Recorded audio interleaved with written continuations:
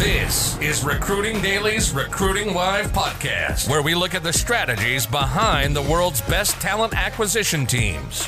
We talk recruiting, sourcing, and talent acquisition. Each week, we take one overcomplicated topic and break it down so that your 3-year-old can understand it. Make sense? Are you ready to take your game to the next level? You're at the right spot. You're now entering the mind of a hustler. Here's your host, William Tincup.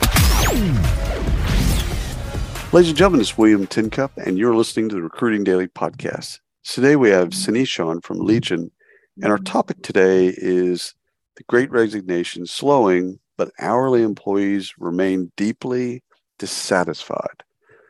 So the deeply dissatisfied is the part we're probably going to explore the most. But Sanish, would you do us a favor and introduce both yourself and Legion? Absolutely. So my name is Sanish Monkar. I'm the founder and CEO of Legion.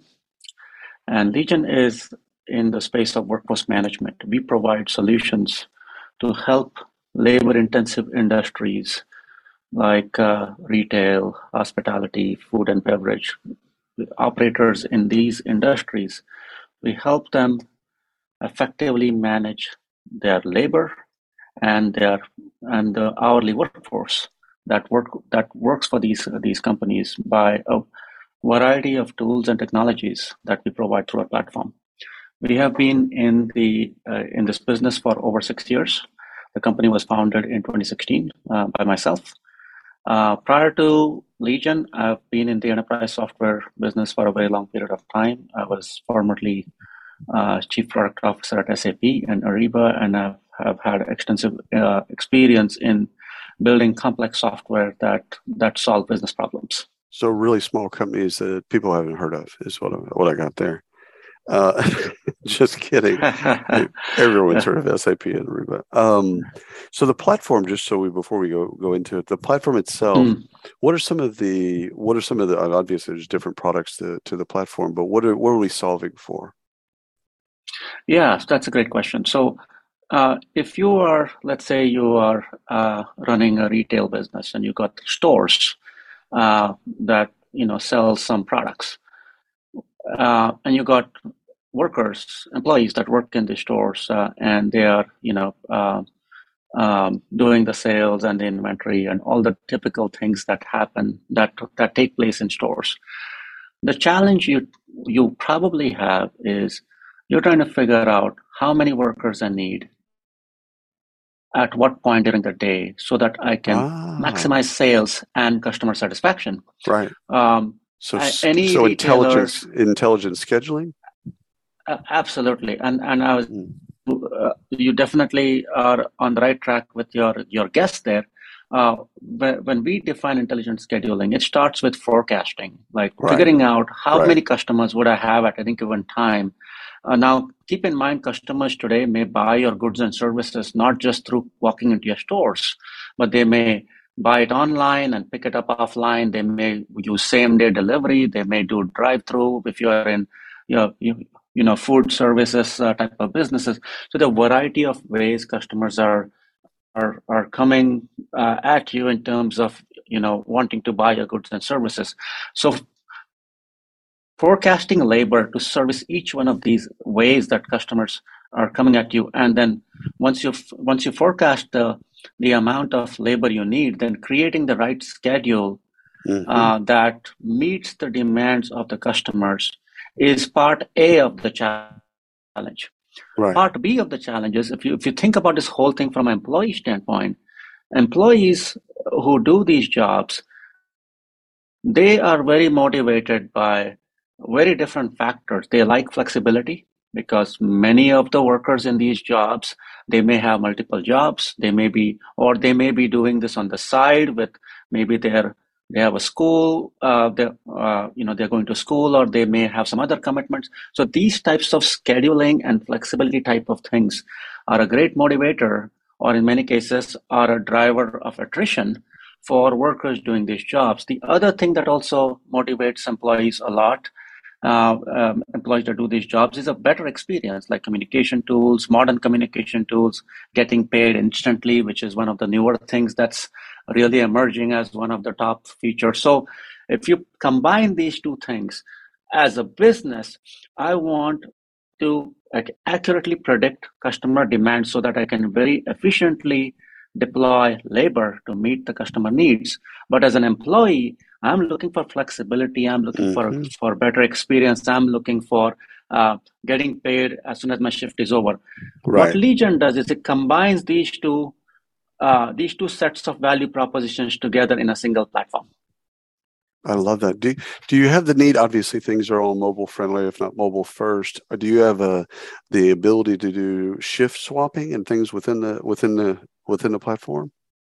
Absolutely. So when an employee thinks about flexibility, there are many layers to it. One is, hey, if I prefer to work on Thursday, Fridays, can I generally speaking get schedules that match my preference?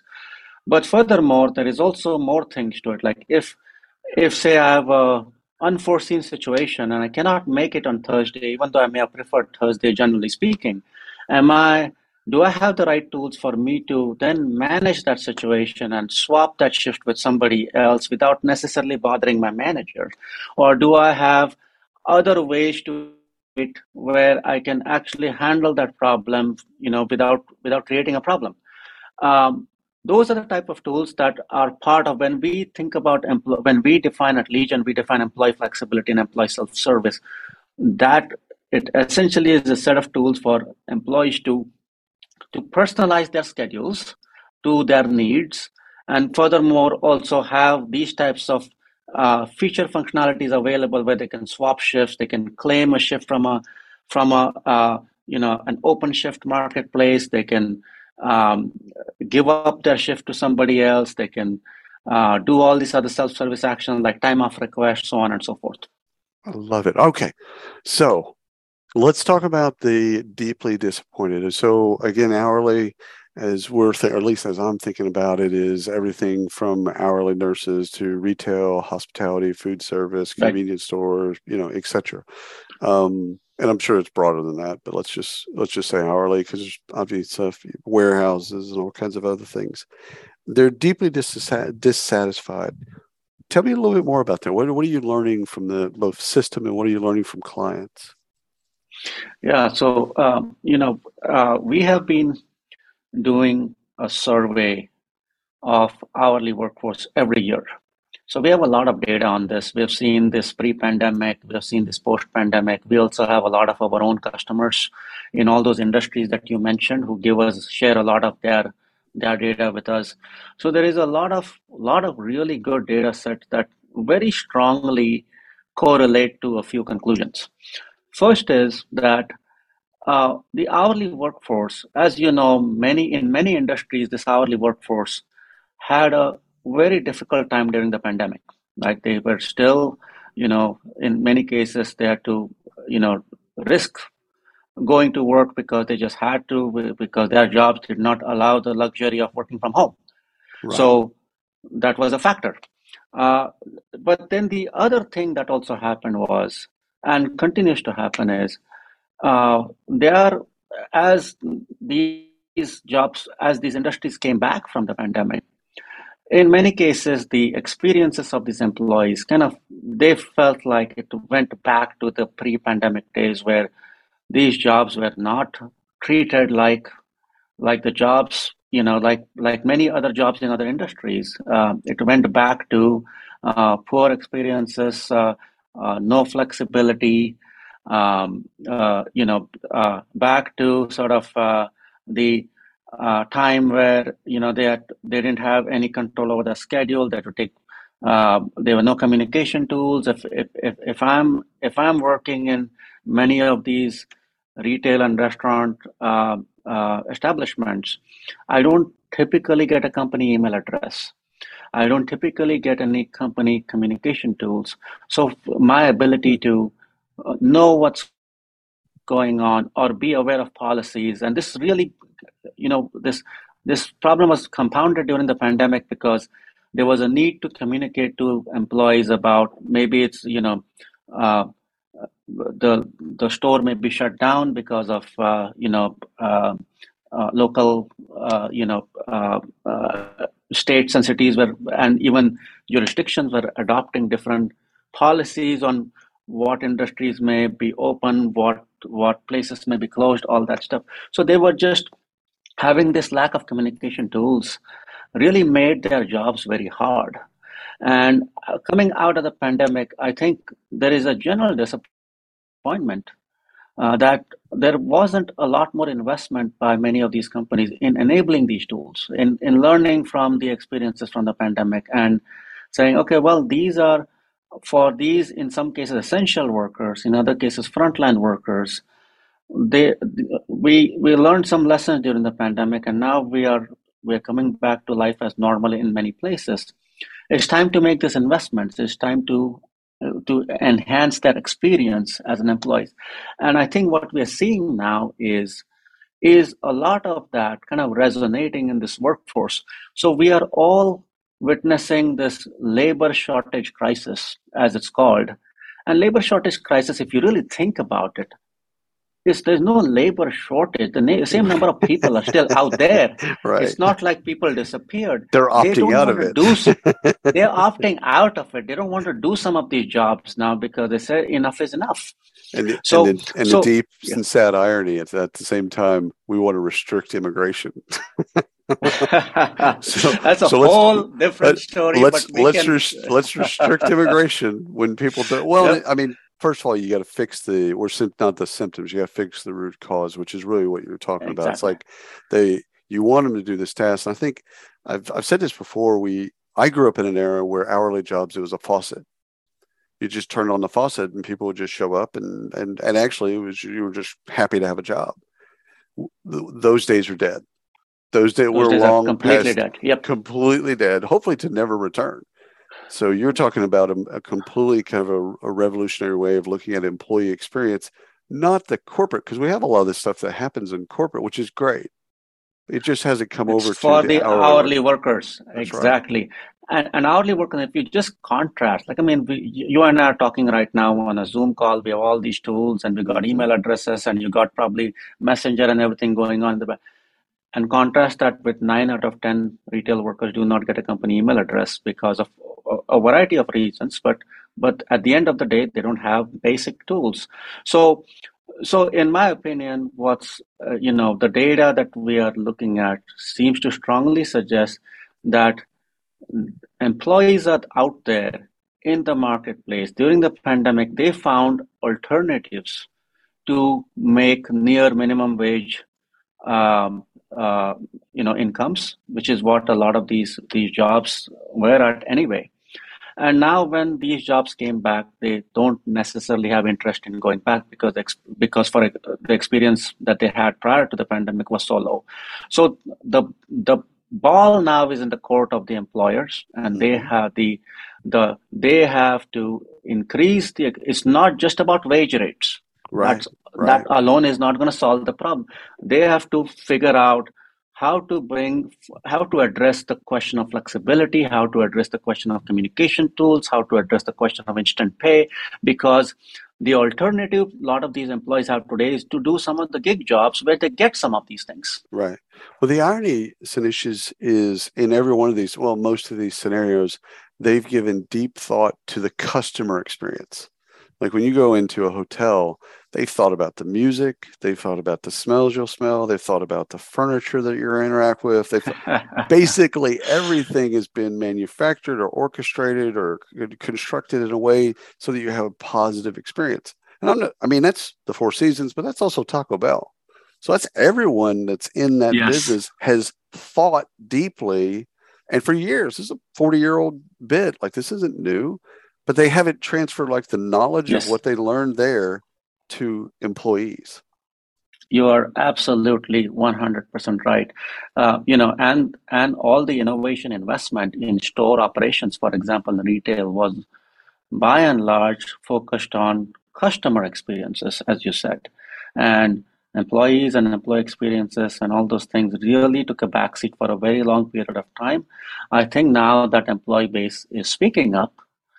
and saying, no, we should expect something better.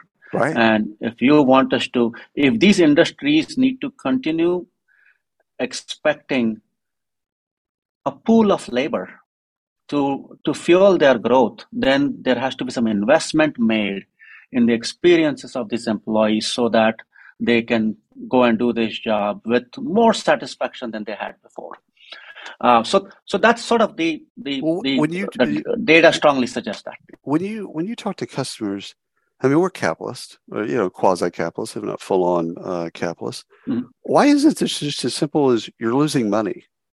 The store is open, but you only have two lines open. People get frustrated, they leave the store, they're not buying. Or the restaurant is fully open and only half the restaurant is open because you can't staff the other half of the restaurant. Like, you're literally losing money.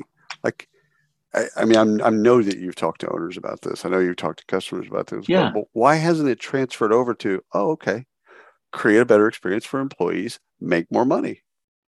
Yep, I think that is starting to happen now, and that's the positive. That's the silver lining in the conversation we're having. Good point. Historically, as you pointed out, the notion was it's a faucet. I'm gonna open. I have access to cheap labor anytime I want, and there are people. If you don't want to do this job, there are 3 people waiting behind you to do this job. Mm-hmm. That was historical. That for many decades that was the case. So that just trained a lot of operators in many of these industries to operate in a certain way that did not prioritize the needs of the employees. Now, after the pandemic especially, and after the labor shortage crisis, which is still going on, I think businesses are prioritizing things differently. Now, they need help. Like, just realization that they have to prioritize differently doesn't automatically change their operations. So they need help. They need a toolkit. They need software like Legion, which says, okay, you know what? I'm always going to be labor cost conscious because that's such a big item on my P&L. So I'm going to be careful, and I'm always going to prioritize labor efficiency for my business. But it doesn't have to come at the expense of employee experience, and that is fundamentally Legion's message. Right. You can, in fact, you'll be more labor efficient by treating employees better and giving them this toolkit, because guess what? Your cost of worker replacement is going to be much lower. Even if you want to talk in terms of hard dollar savings, that's the math. Your cost of worker replacement is going to be lower. Your labor is going to be optimized. And because you have the employee staying on for longer, guess what happens to your customer service? It's better. You got happier employees treating your customers better. So that math and everything else is very, very solid. It took time for the industry to change its old ways, is how I can put it, and start prioritizing this more so that they now start seeing solutions versus always having excuses on why they should not do this. So I heard something the other day, and I think I want to get your take on it, is that in the hourly market, for a long time, we've nibbled around the edges of this, so it won't be too revolutionary, is that the hourly workers look at companies as commodities, and the companies look at hourly workers as commodities. So first of all, just kind of let that set with you for just a second. First of all, do you agree with that? Like, historically, and do you believe that that's what needs to be fixed? I think there is some truth to that, because there are some of these jobs are seasonal, for example, right? They are vocational jobs, they are seasonal jobs, like retail hires a lot more people during holiday season only. And the nature of that hiring is for 3-4 months and stuff like that. So there's part of that. But beyond that, I don't agree, even though that may not be conventional wisdom. I think the problem is that if you treat a job as a transactional job, then essentially it's a self-fulfilling prophecy. That's what you get. But if you invest in development of the job, have a career track from these jobs so that an employee can start there and then make progress, and invest in upskilling and things like that. And again, all this will pay you back, you know, in the economic sense. So this doesn't come at the expense of an. In fact, best-in-class businesses already do this, but Right. there is plenty of evidence to say that hey, if you treat this job differently, not as transactional jobs, then the employee mindset will follow. The employee mindset will change. You will attract the right type of employee who look at a career path here, who look at this as career advancement, not just as a way to make extra money or a side hustle, and that will lead to very different type of outcomes. It's interesting because you said it earlier, and I want to kind of get back to it. Is this isn't just throwing money at the problem, which I think is historically, when we looked at candidate-driven market, employer-driven market, scarcity, surplus, etc. We've historically looked at it and just said we'll just increase the hourly wage, and that'll take care of the problem. And I think one of the things you've articulated, well, many things that you've articulated is like, yeah, you can do that, and that's almost table stakes. Yes, Yeah, you should probably that's increase your hourly exactly. wage. But what are the things that come after that you've noticed that like, okay, fix that, and then fix what's next? Yeah. So first thing, let me just comment on the increasing hourly rate and Sure. why that is necessary but not sufficient. Right. Um, when when hourly rate increases, for example, restaurant workers in San Francisco, they get paid more or less the same. Hourly rates increase, but they also quickly normalize, and everybody in the city or area matches that because nobody Mm, wants to be left behind. right. So there is so that doesn't so if you are a restaurant in San Francisco, you are not necessarily going to say, hey, if the hourly rate is $25 an hour, I'm going to do $35 because that's that's not likely what you will do. You will try to match $25 because that's the rate. But Right. then, if that's the case, then how are you differentiating Hmm. yourself? How are you doing a better job of attracting and retaining employees at your establishment versus having them walk right next door and having the same wage? That's the part that we constantly talk to customers about. Like, look, there is actually a playbook for that. And the playbook is, and this is all backed by data, our surveys and a lot of other data we got says the most, besides, if you leave wage rate aside, 60% of the driver of the decision of should I stay or should I go is tied to schedule flexibility. If and in whatever shape or form that makes sense for your business, maybe you have a business that can offer gig like flexibility, which is unprecedented flexibility. Great, that's good for you. Or maybe, but maybe you have constraints like operating hours. You're only open from 9 a.m. to 7 p.m. Great, whatever within the boundaries of your business, any type of flexibility that you can incorporate in your employee schedules. And by flexibility, just to remind ourselves, letting employees, to whatever extent possible, decide which days they prefer working, which days they Right. don't prefer working, and giving them a toolkit to manage their own schedules. Yeah, That is because that drives 60%. Sorry, go ahead. no, it's interesting because you couple that with the forecasting. You know when coverage needs to be there. It's not necessarily that Tammy or Donnie needs to be there at that particular time. It Exactly. Right, but you should know, especially if you got forecasting, you should know when somebody should be there. But letting them opt into those things. Let me ask you a quick. Well, one Yeah. coincident statement. I think a lot of the folks in the hourly market have historically thought of competition as like in their category. So if you're Taco Bell, your competitors are, McDonald's, or if it's McDonald's or Burger King or Mm-hmm. whatever. Mm-hmm. And what I've learned about the hourly market is that's not true. If you're in Mm-hmm. the hourly market, and let's say you're looking at a job at Taco Bell, you're also looking at Verizon. You're looking at any job at the Right. mall. You're looking at all kinds of things. Which Right. so I think competition is a really interesting thing. But the last thing I want to get your take on is kind of job descriptions and pay transparency. More on the pay transparency side.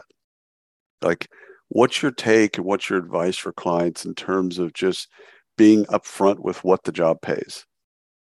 I think that's a requirement for these jobs. That's a requirement, and I see most people actually do that. It's on their website. Now it could be tied to the city or state.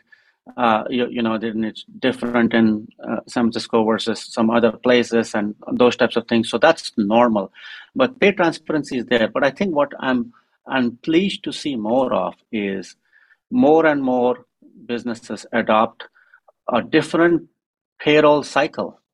So especially for shift workers, why wait 2 weeks to get paid for your shifts? Some employers are doing in 3 days. Yeah. Some employers are doing 1 week. Some employers are doing instant. And I saw this at such HR a Tech. Great thing. Yeah. No, I saw this at HR Tech last week. Is a lot of the pay on demand that used to be kind of more for gig workers, especially like an Uber driver. You can tab out at the end of your drive or ride. You can tab out at the end of the day or end of the week. You can tab out whenever you want to. And that shift of now it's moved into all of hourly, and not that you'd care, but it's also pushed its way into salary. So if you're an accountant at Deloitte, you've accrued so much pay, you want to get paid now, which is, it's fascinating, and it's the behavior underneath it that's really, I think, most interesting to me. Is exactly right. I want my money. Yeah. I've earned it. I want my money now. Sanish, this has been wonderful. So there's a need, right? Sorry, just last comment on that is in the hourly workforce. I mean, Legion has that feature on the platform too, and we know the data on that 70% of the workers live paycheck to paycheck in these jobs. Right. So for them, it's not just a nice to have, and it's great that I have access. It's oftentimes a necessity, and it keeps them away from these payday loans and all these other bad options out there on the marketplace. Drops mic, walks off stage. Sanish, this has been wonderful. Thank you so much for carving out your time and wisdom. Thank you very much for having me. Absolutely. And thanks everyone listening to the Recruiting Daily podcast. Until next time. You've been listening to the Recruiting Live podcast by Recruiting Daily. Check out the latest industry podcasts, webinars, articles, and news